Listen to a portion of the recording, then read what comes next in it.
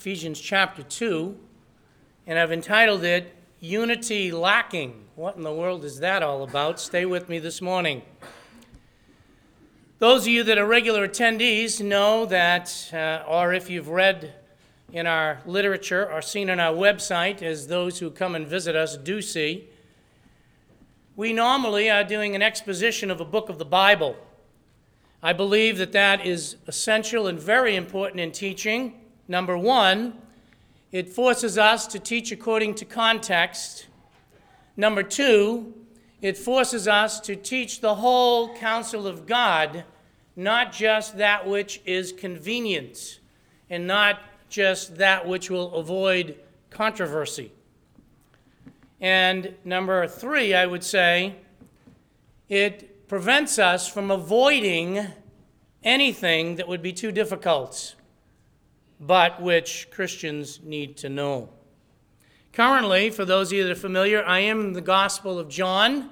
As the Does returned, they couldn't believe that I would be done with the Gospel of John when they saw the title today. They're right, I'm not. But we are through chapter 18. We're beginning chapter 19. And I don't necessarily think that exposition is the only way to teach. Topical is a good way to teach as well, but I do think expositional is best. But while we have been currently in the Gospel according to John, and we have completed through chapter 18, we are starting a mini-series this morning. We will go back and finish the Gospel according to John. I will not leave that unfinished. We will go back to that. But in the meantime, we are dealing with a mini-series. Why? Why break from John chapter 18 or chapter 19, verse 1, and go into a mini-series, Pastor Dan? Is this you didn't do your studying? You're not ready? What is it? Not at all. First of all, I want you to know that initially, the series before us was prompted by music. Plain and simple. It was prompted by the subject of music, and music, if we are honest, is a challenge to everyone.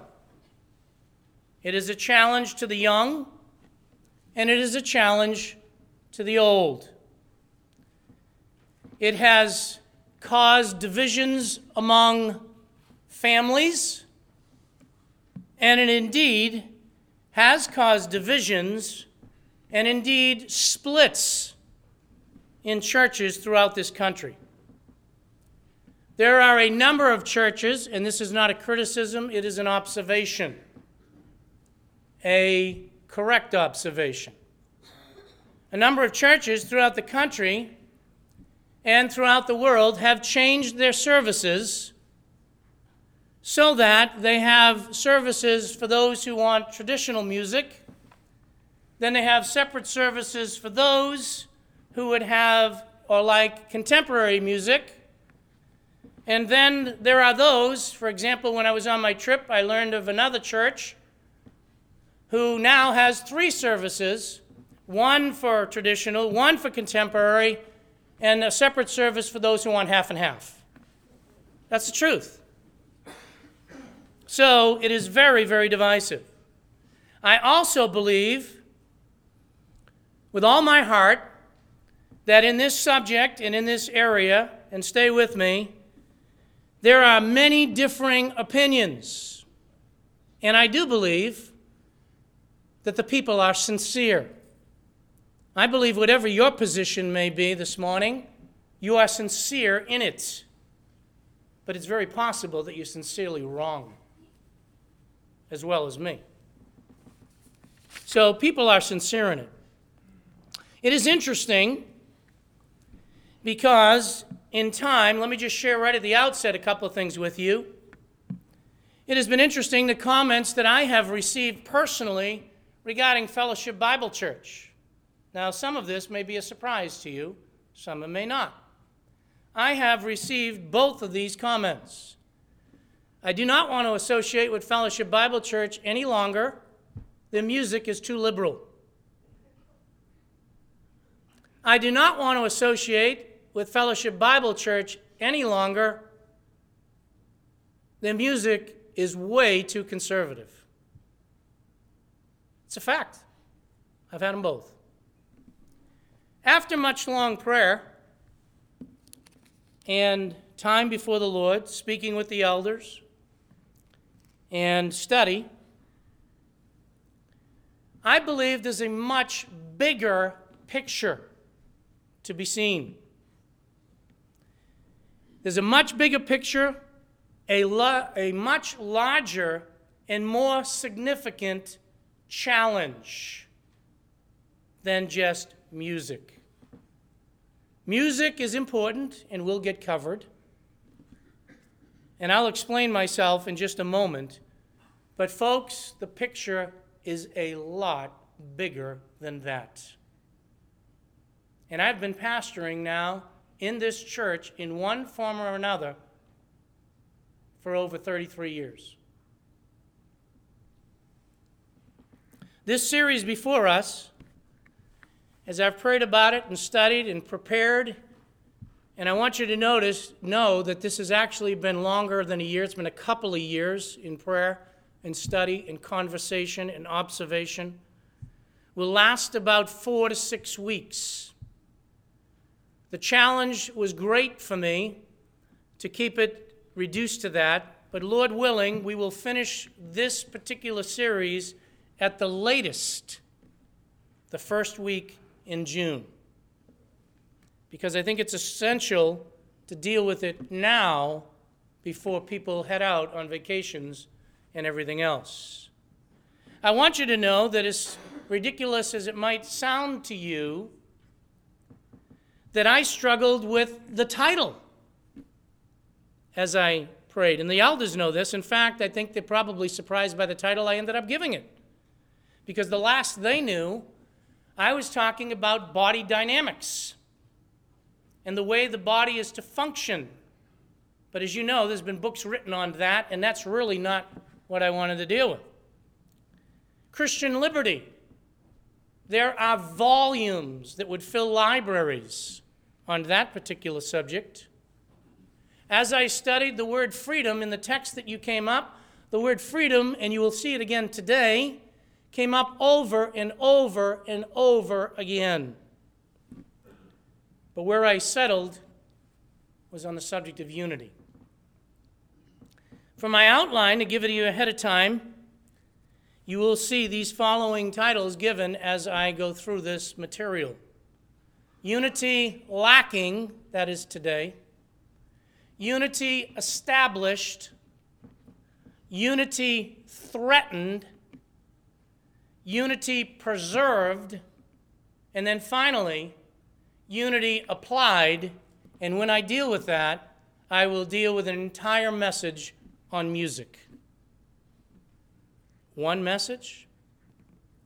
Well, I would also encourage you, and encourage you to encourage others who are not here today, that if you come in the middle of this series or half of this series and then begin to talk about it, you will have missed the boat. It is important that it's taken in its entirety. It is essential, though, in moving ahead, even as I considered this subject and considered what is going on in the body of Christ, that a foundation be laid. If that foundation is not laid, then everything else will be missed. Let me also tell you from experience, my own personal and yours, if you're honest, because I am going to touch upon things that are very, very sensitive, many will form their own opinion and not even hear what is said. I hope that's not the case. It is very possible to hear a message and walk out the doors and within minutes do the very thing that these messages will cover. And there will not be unity in the body of Christ. I have talked to a couple of pastors already. They think I'm nuts to even approach what I'm about to approach with you, because they feel it is absolutely going to divide even further the Church of Jesus Christ. I believe in teaching the whole counsel of God, I believe that no subject should shy away from a believer, and a pastor is absolutely responsible to deal with those things that are relevant to the body right now. And so I will not avoid it. So let's begin today with unity lacking. How do we begin? Well, I have a very simple outline for you. Let's understand the problem first. And by the way, you know the verses. You probably could quote them to me. Let's begin by dealing with something that we've learned from the gospel according to John. And let's start with some statements from God himself. Go with me to John chapter 8. Please stay with me, whether you have these verses memorized or not. I want you to see them. Let's begin by understanding the problem. In John chapter 8, and by the way, I'll mention as a side issue, I find it amusing almost, and again, you might say, well, you planned this. You just said you've been taking a year. No, I didn't plan it to fall the way it did, but it just so happens we're studying this, and in the evening we're studying the fear of God. I would recommend if you don't come out, you at least get the messages, because they will tie in together. In John chapter 8, verses 31 and 32, you know them. So Jesus was saying to those Jews, watch this, who had believed him. They had believed him. Conditional. If, that is, you who believe, continue in my word. If you as a believer continue where? In my word, not in tradition, but in my word, then you are truly disciples of mine. You are a learner. You are a follower, if you will, of Jesus Christ. If you continue in my word, then we know the rest. Verse 32. And you not might know, but you will know the truth.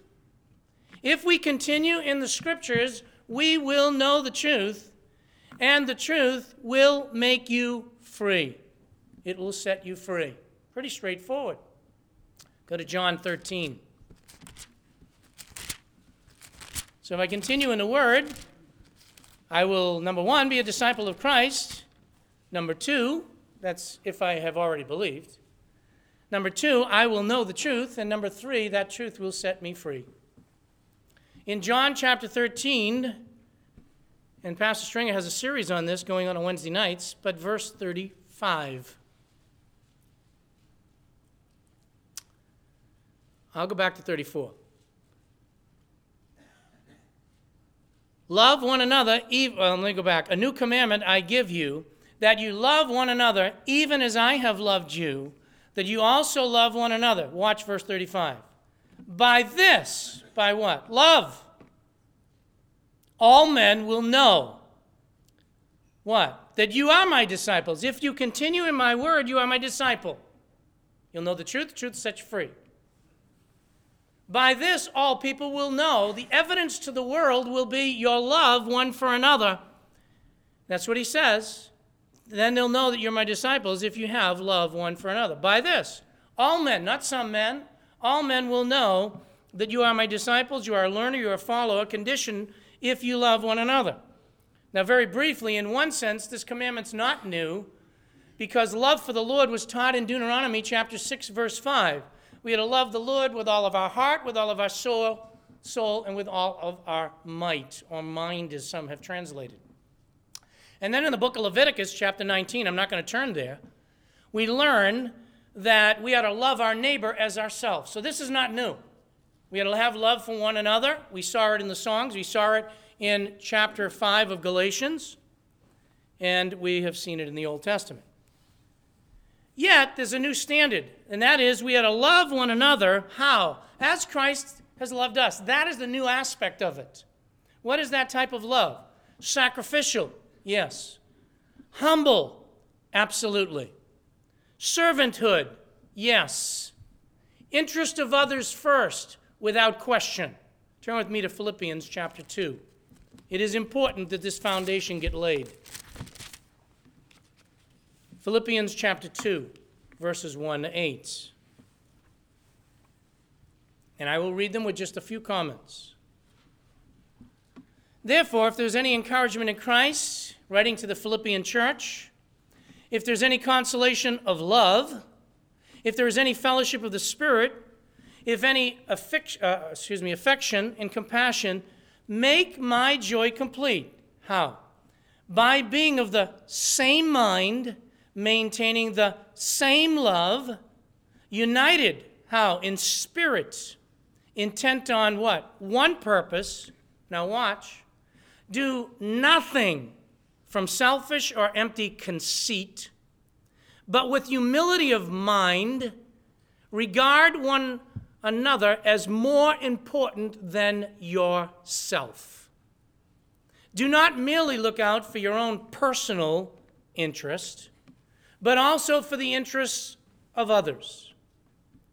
Have this attitude in yourselves, which also is in Christ Jesus. What is that? Who, although he existed in the form of God, did not regard equality with God a thing to be grasped. What did he do? He emptied himself, how? Taking the form of a bondservant, and being made in the likeness of men, being found in appearance as a man, he humbled himself by becoming obedient to the point of death, even the death of the cross. For this reason also we know God has highly exalted him. That is the standard. That is the example. Now, we have just read that if we stay in the Word, we'll know the truth will set us free. If we are disciples of Christ, we will be known by our love one for another. And that love one for another is as Christ loved us.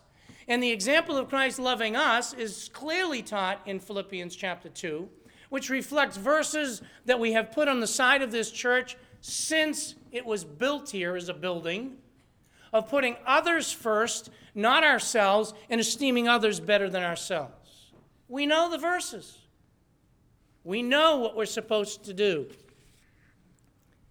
Is this what all men are observing of all of us? I don't think so. I don't think so at all. And by the way, everyone, starting with me, everyone thinks they are right. And they are justified. Let me bring you as a starting point to Proverbs chapter 21.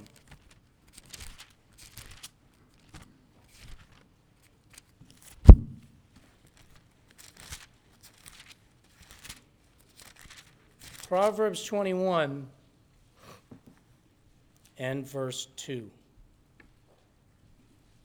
Every man's way is right in his own eyes, and I say to you that without exception in this room, that's where every one of us are. But I want you to look at the rest of the verse. The Lord weighs the hearts. The Lord weighs the hearts. Why would I say, is that what we observe? And I don't think so. Now we begin to get hairy. Consider reality, folks. And I cannot put an exhaustive thing together. It's impossible. But consider reality and see if this is not true. Christians, notice I said Christians. Let me qualify that. Professing Christians often argue, separate, split churches, split families, and have endless debates over some of the following. Whether or not a church should have invitations. Whether or not Christians should celebrate Christmas or Easter. Whether or not you should work on Sunday. Whether or not people should lift up their hands in a church service when praying or singing. Whether or not anybody should clap. the types of instruments that are used at a service, whether that be a guitar, a flute, a piano, an organ, a drum, or whatever. Christians are fighting about it. The styles of music is absolutely dividing the Christian community. And by the way, as I go through this list, that doesn't mean I'm promoting any of it. I'm being honest with you. This is what's known among Christianity. Smoking. Oh, dancing. Oh boy, Pastor Dan. Drinking of alcohol. Christian takes a glass of wine. Everybody gossips. Drinking coffee. I would never put that in me. Drinking soda, that's okay. Go to Europe. Talk to some Christians over there. If it's got caffeine in it, they won't touch it. Those are the easy ones. Entertainment, movies, DVDs, concerts. Now we're getting hairy. Schooling of children. Homeschooling, public schools, private schools, Christian schools. Churches are divided about every one of these things that I am naming. Bible translations. What translation should we use? The concept of honoring ancestors. Where people go on vacation. You think that's a joke? People have left this church over that issue. What type of dress people have, whether that's a tie, a bow tie, no tie, t-shirt, whatever. Am I touching things that are real or not? Proper hairstyles. Did you see that person with the purple and pink hair? Unbelievable. And they call themselves a Christian. Really? Uh-oh. Body piercing? Tattoos? You better stop, Pastor Dan. Why? Choices of the types of recreation people are involved in. The times of services and when they're held. Oh no, don't touch this one. The timing of the rapture. Oh, my aching head, Pastor Dan, what are you doing? How many services you have and when you have them. The length of the service. Sunday school. Now watch it get hairy. Reformed theology. Dispensationalism. Whether or not a person's a Baptist, Presbyterian, Calvinist, and there are people that are judging everybody's salvation and talking about this all the time. Election versus free will. Mixed swimming, and on and on. You can see the list is endless. Is this or is this not reality? What people are watching and observing of Christians who are absolutely fighting and arguing and backstabbing and gossiping and destroying the body of Christ over. It absolutely is. Meanwhile, everybody's justifying, just as I said in Proverbs 21, that their position is the right one and the only one. What is really happening in the body of Christ? Is it that people are observing the body? And I'm not just talking Fellowship Bible Church. In case you happen to be visiting here, what's going on in that church? This is happening throughout the world in Christianity, folks. What is really happening? Is it that people are seeing Christians loving one another? Is it that Christians are really, or the unsaved world is observing us as being disciples of Christ? Let me give you a few verses quickly. Go with me to James chapter 4. I think this is this is really what's happening. James chapter 4. This is just introduction. James chapter 4, verse 11.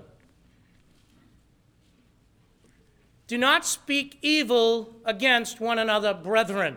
That is happening. People are speaking evil against other believers. James chapter 5, verse 9. Do not complain, brethren, against one another, so that you yourselves may not be judged. Behold, the judge is standing right at the door. People judging one another, people speaking evil of one another and complaining. Romans chapter 14, verse 13, you mark it down. It says there that people were judging one another. Titus chapter 3, verse 2 says they were maligning or speaking evil of one another. Go with me to Galatians chapter 5, part of our responsive reading.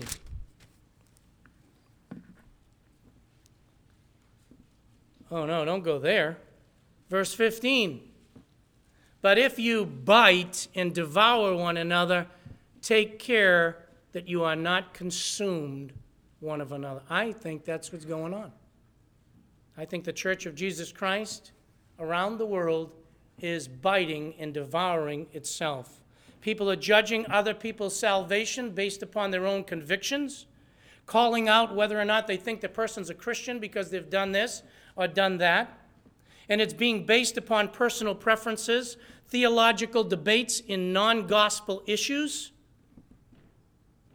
even though, in fairness, some would consider them gospel issues. They would not be justified in studying it out in Scripture. I think that's what's going on. I think this subject needs to be addressed because it needs to have a good understanding. That does not mean that we don't need to study. It does not mean that any one of the issues that I have brought up are not important. They are. All of them. However, there are a lot of complications that come into play. For example, there is not a one of us in this room that does not come in with traditions. Not a one. You're no exception, in case you think you are. You have traditions that you've held on to, and so do I, and it affects the way we think. In fact, the older you are, the harder it is to accept any change. And by the way, kids, don't think you're off the hook, because the same is going to be true with you. As you get older, it is harder to accept change at all. Also, the Bible availability was limited at one time. It was. Anyone that's my age, don't be a fool or older and think that it's not more readily available and the average person in the pew can't read more than you could study, because it's a lot more available today. At one time, people couldn't even read and write and had to rely on others to teach them the Bible. Translations were very few. In fact, as well known, King James Version was the accepted version. And there are some that are still holding on to that and won't budge an inch because they think everything has been deserted as far as the things of Christ, and they think Paul wrote the King James. That's the reality. But it's tradition. It's that was available at the time. Bible teaching churches were few. I had several discussions. I may be wrong, and I apologize ahead of time in case I miss some, but I think you'll get the picture.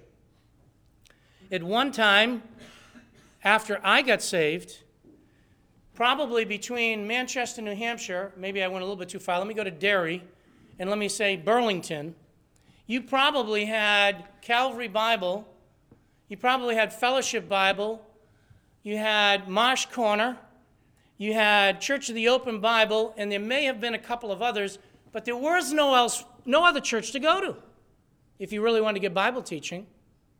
That's not true today. Not true at all. Technology was limited. It's not limited anymore. And everyone, and I underscore everyone, has the pride that I am right, based upon Scripture. I'm right, the Scriptures say this, I know it, I'm not going to be moved, you're wrong. Every one of us have that. There is a tremendous lack in Christianity. Turn with me to the book of Ephesians. A tremendous lack in Christianity as we observe and experience it of these verses.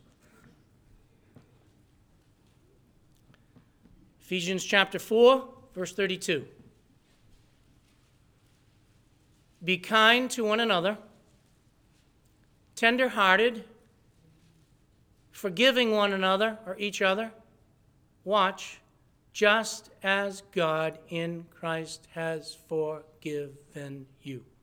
Oh, we know it. And we're glad that he's forgiven us. But don't you dare touch one of those areas that Pastor Dan just talked about, or my eyes will pop out of my head when I'm looking at you.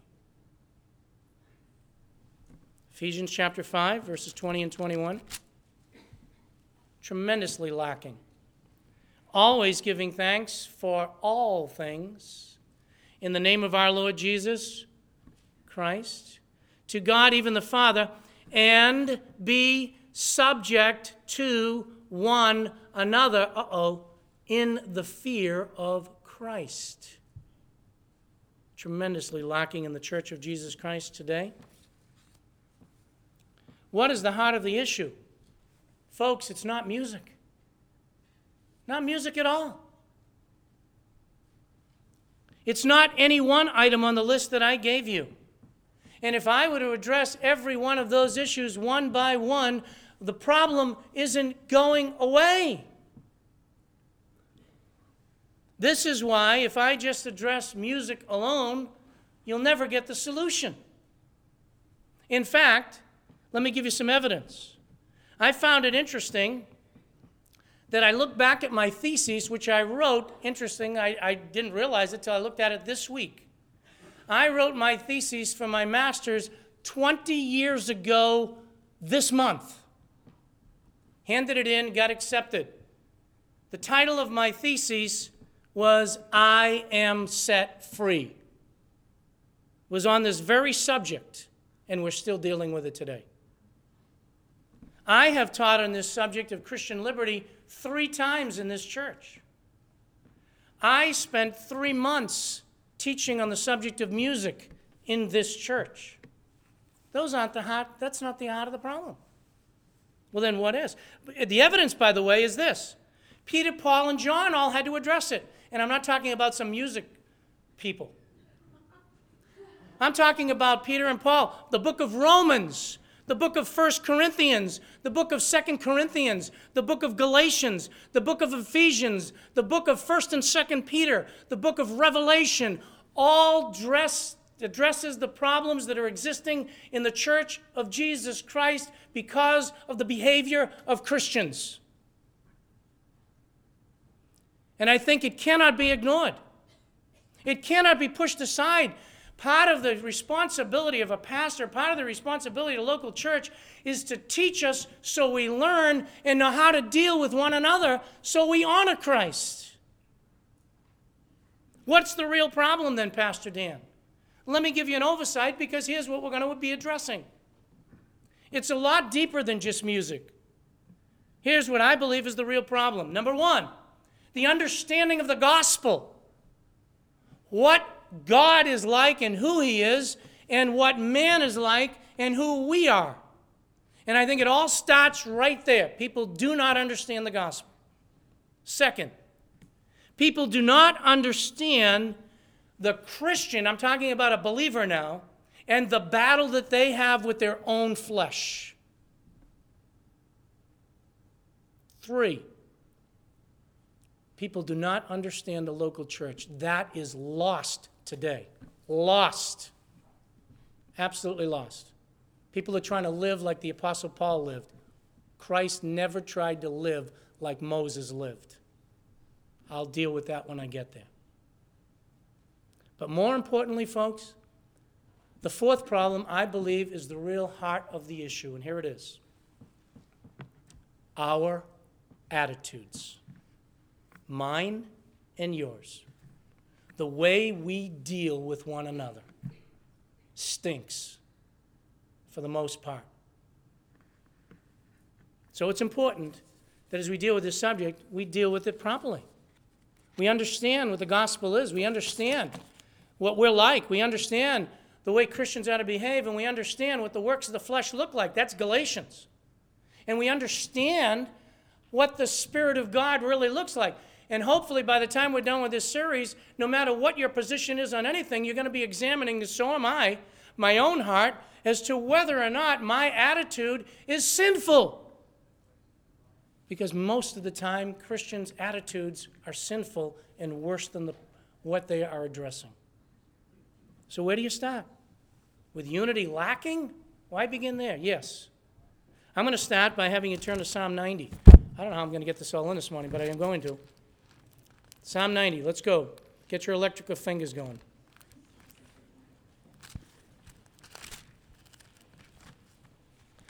Psalm 90, here's how it all begins. And then I will save from turning to a couple of these verses, but I'll give them to you. Psalm 90 and verse 2. Where to begin? In my opinion, if you really want to understand it, you've got to start at the beginning. Let's start before creation. Psalm 90, verse 2. Before the mountains were born, or you give birth to the earth and the world, here it is, even from everlasting to everlasting, you are God. There was no problem with unity in the beginning. Really? Because God was here. The earth wasn't here. Guess what? You weren't here. I wasn't here. No problem. God was in perfect unity and harmony within the Godhead. Godhead didn't need anybody else. There was no arguments. They didn't say, I'm going to go. No, I'm not going to go. I don't think I did. No, I ain't going to do that. Not at all. Perfect harmony. Then what happened? Creation. Man was created in the image and likeness of God. Now, don't jump on me. You might want to jump on me by the time the day's done, but that's okay. But don't jump on me on this one. God creates Adam. No problem. Sorry. But there wasn't. You say, yes, there was. No. Name the animals. No problem. Walk with God. No problem. Everything's still in harmony. However, there was not found someone fit for him. The animals didn't fit the bill. And by the way, that's why you've heard messages like that on me. Animals, I love them. I was with 2 dogs yesterday that belong to my daughter. They're great and so forth, but they're animals. They are not human beings. Sorry. Not sorry, really. Okay? But Adam was fine. Guess what? Took the rib out of Adam, creates Eve, problem number 1. And I don't mean that derogatory at all. I mean the truth. I'm telling you the truth. Things began to be a problem. Disunity began to happen immediately. Not because she was a woman at all. Because you had 2 people. There was the problem. And unity was broken with God and man. Right from the Garden of Eden, what happened is all of a sudden the relationship, there's no more unity with God because sin came in. And there was no more unity among man and women. It was broken. As soon as you got 2 people in the picture. Guess what, folks? Until we return to glory, as long as there are 2 people, you got problems. It's reality. Now disputes ended up, conflict ended up. By the time you get to Genesis 4, and I'm not going to go through all these verses for time's sake only. By the time you get to Genesis 4, all you got is Cain and Abel, and you got murder.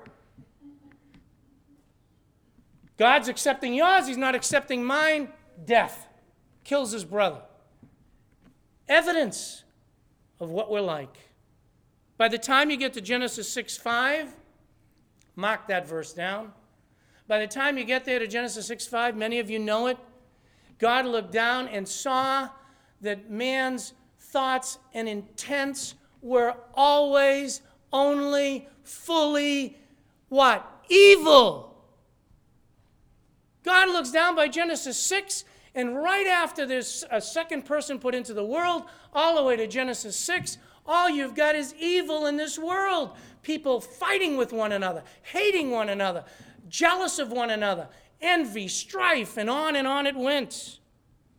Noah and his family right after that, you've only got 8 people. You've got conflict. You've got sin that comes in.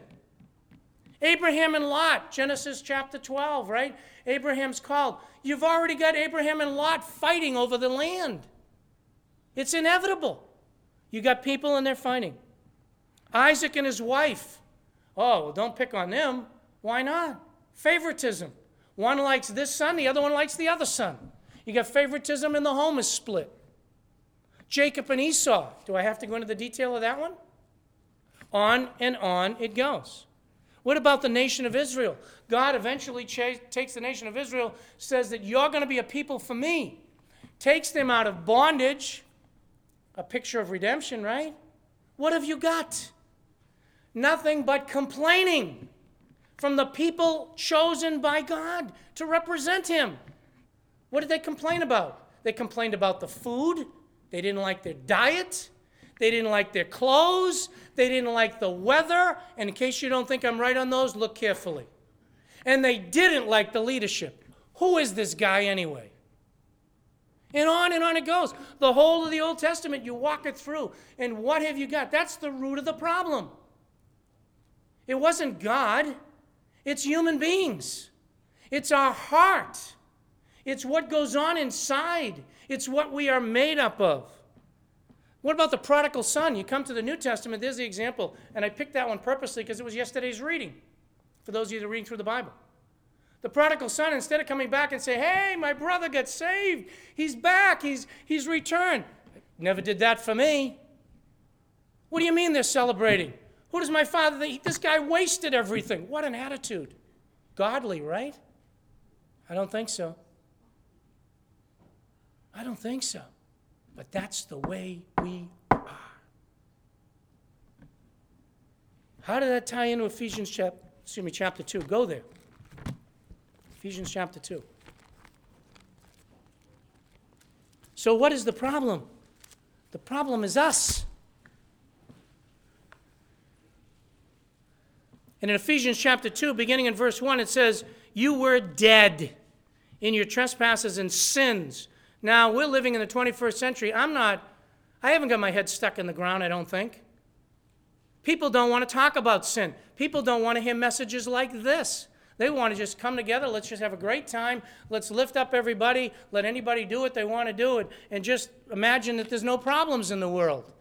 That's foolish. But dead in trespasses and sin, in which, you watch this, you formerly walked according to the course of this world. What is the course of this world? It is sin. According to the prince of the power of the air, that's Satan, of the spirit that's now working. It's now working in the sons of disobedience, among whom we too all formerly lived. I'll give you a reference.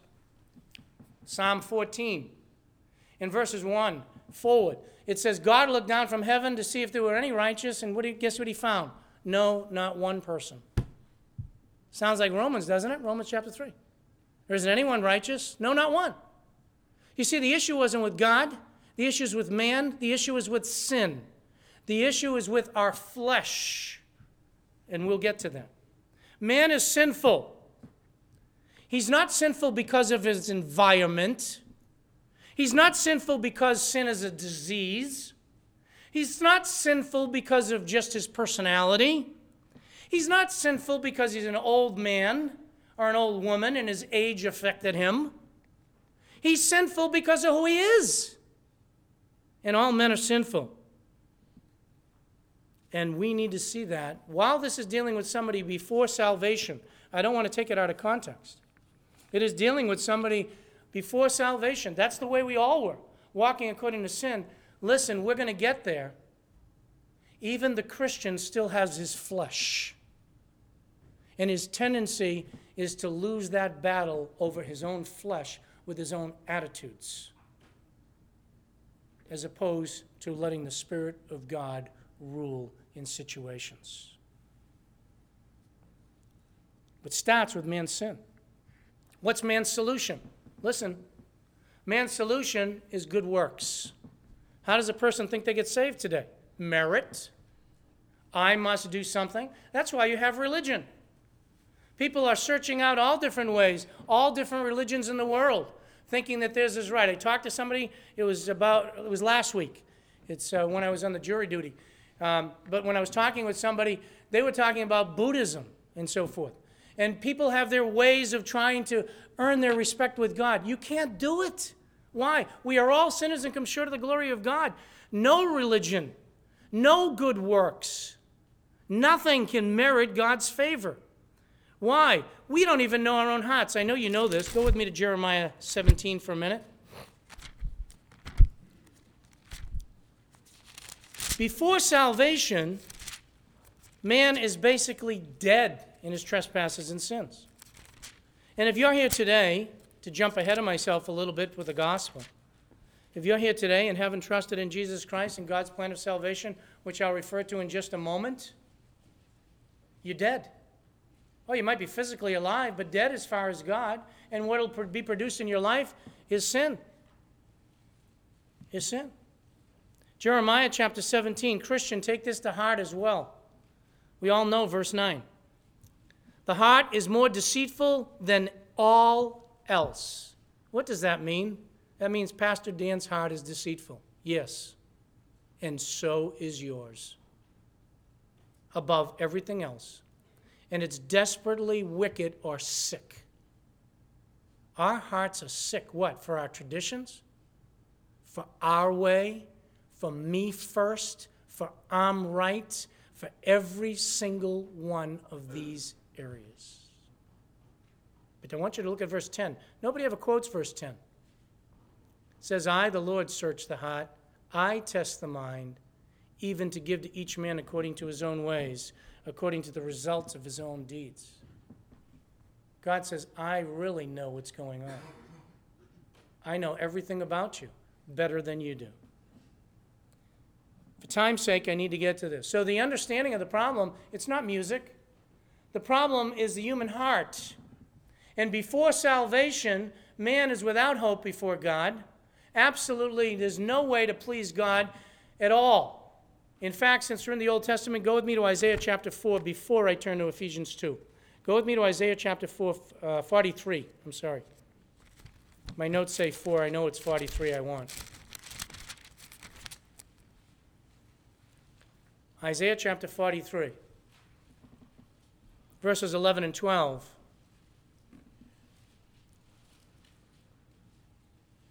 God says this. Here's the solution. Here's the understanding of the solution. It's not by good works. It's this. I, even I, am the Lord, and there is what? How many saviors? None. Besides who? Him, not the church, not people, not religion. He looked down and he's talking to the nation of Israel here, and he says they're going to be his witness, but he says that I'm God. There's no other Savior. Verse 12. It is I who have declared and saved and proclaimed, and there was no strange God among you. So you are my witnesses, declare the Lord. What? That I'm God. The one true and only God is the God who from everlasting to everlasting was in perfect harmony and unity with everything. And then when man got created, man has departed through what we call sin. How can man possibly restore a relationship with God first and then a relationship with one another? Impossible. Religion will never do it. Good works will never do it. God must save. And so if you were thinking you could get saved through religion or your own goodness or whatever, it'll never happen. God has to provide the solution. Go with me now to Ephesians chapter 2. Ephesians chapter 2. We'll wrap this up for this morning. In Ephesians chapter 2, I read verses 1 to 3, and what that says is men are dead. Why? Because we all have sinned. Before salvation, people are dead. You say, then why preach the gospel? Because God chose to use the foolishness of preaching, and by the hearing of the word, faith comes. So we preach the word. But notice verse 4. Ephesians chapter 2, verse 4. Here's the solution.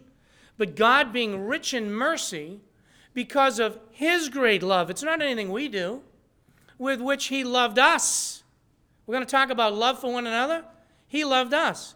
Even when we were dead in our transgressions, that's verses 1 and 2. What happened? Even when we were dead in our transgressions, he made us alive together with Christ. For by grace you have been saved. It's by grace. Jump down to verse 8 for time. For by grace you have been saved through faith, and that not of yourselves. It is the gift of God, not as a result of works, that anyone would boast. So the problem is man's sin nature.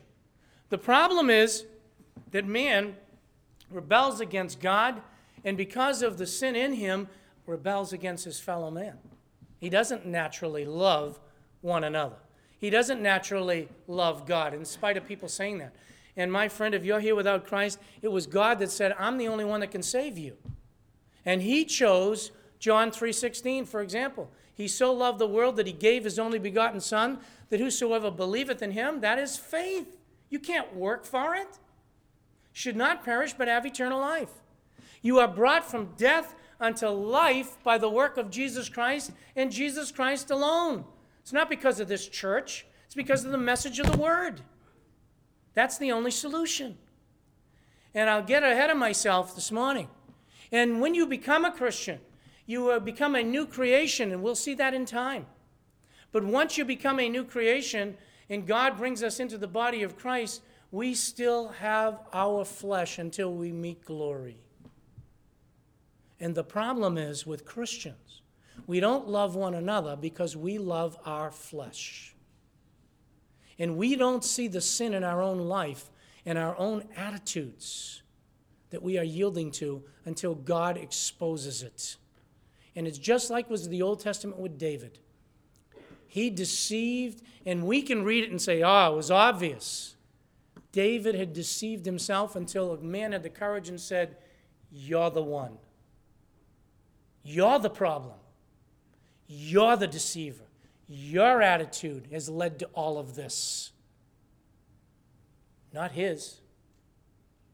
Not hers. It's you. And with Christians, all of these things that become divisive, all of these things that become issues, no matter where you stand on any one of those things that I named this morning, is because of our unyieldedness to the Spirit of God and letting Him control our own attitudes. It's our own pride, and we will deal with it, and we will go through it. So how does it start? It was lacking in the beginning the minute God created the second person. And from that point till this, until when He returns, man has always got the conflict with one another. That's why Christians still struggle in marriages. That's why we struggle with our kids. That's why we still struggle at work. That's why we still struggle with one another. And we need God's help, not only in salvation, but we need God's help and God's solution. And that is yielding to the Spirit of God ourselves and humbly going before God and saying, maybe I'm wrong. Maybe I'm just not seeing it right in any given situation. We'll pick it up here next week. That's just the beginning. My prayer is that when we're done with this, is not only will anybody who's still trusting in their flesh come to Christ, especially next week, and see that they need to trust in Jesus Christ for salvation, but that we as believers would be honest enough to say, yes, this is what's going on in the Church of Jesus Christ. God, how am I contributing to it? God, how can you change my heart? What really is essential? What is not essential? And get a little bit of my pride out of the way so that the body of Christ will truly be the unity that God established, as we'll see next week. That God has already established, and we are to maintain. Let's pray. Our Father in God, we thank you and praise you for the Word of God. We thank you that it does set us free. We thank you, Father, for the many in this room that have come to Christ, that they were dead in their trespasses and sins, and by your glorious grace, that through Christ alone, you opened up, through faith alone, salvation, so that people could be taken from darkness to light, from death unto life, and have come to believe the glorious gospel of Jesus Christ. We thank you for that. And our prayer is for those who haven't come to Christ yet, that they would see there is no other salvation. They could try it in prestige, money, position, anything they want. Religion will never get it. It's got to come from you. And Father, as human beings, we know we're finite beings. And I pray you turn their heart to Christ, that they would come to salvation. For fellow believers, as we approach dealing with these subjects and these areas, that you'd help our hearts to be like of Christ, humble before you, putting others first in our life, and that, Father, we wouldn't be convinced by me or anyone else, but that you would use your word in our hearts, that truly, Father, others might know us and know that we know you by our love one for another, by the way we treat one another, by our attitudes toward one another, that they too would want to know the Savior that we know. We ask these things in Christ's name. Amen. This time, membership, right? Okay, come on up.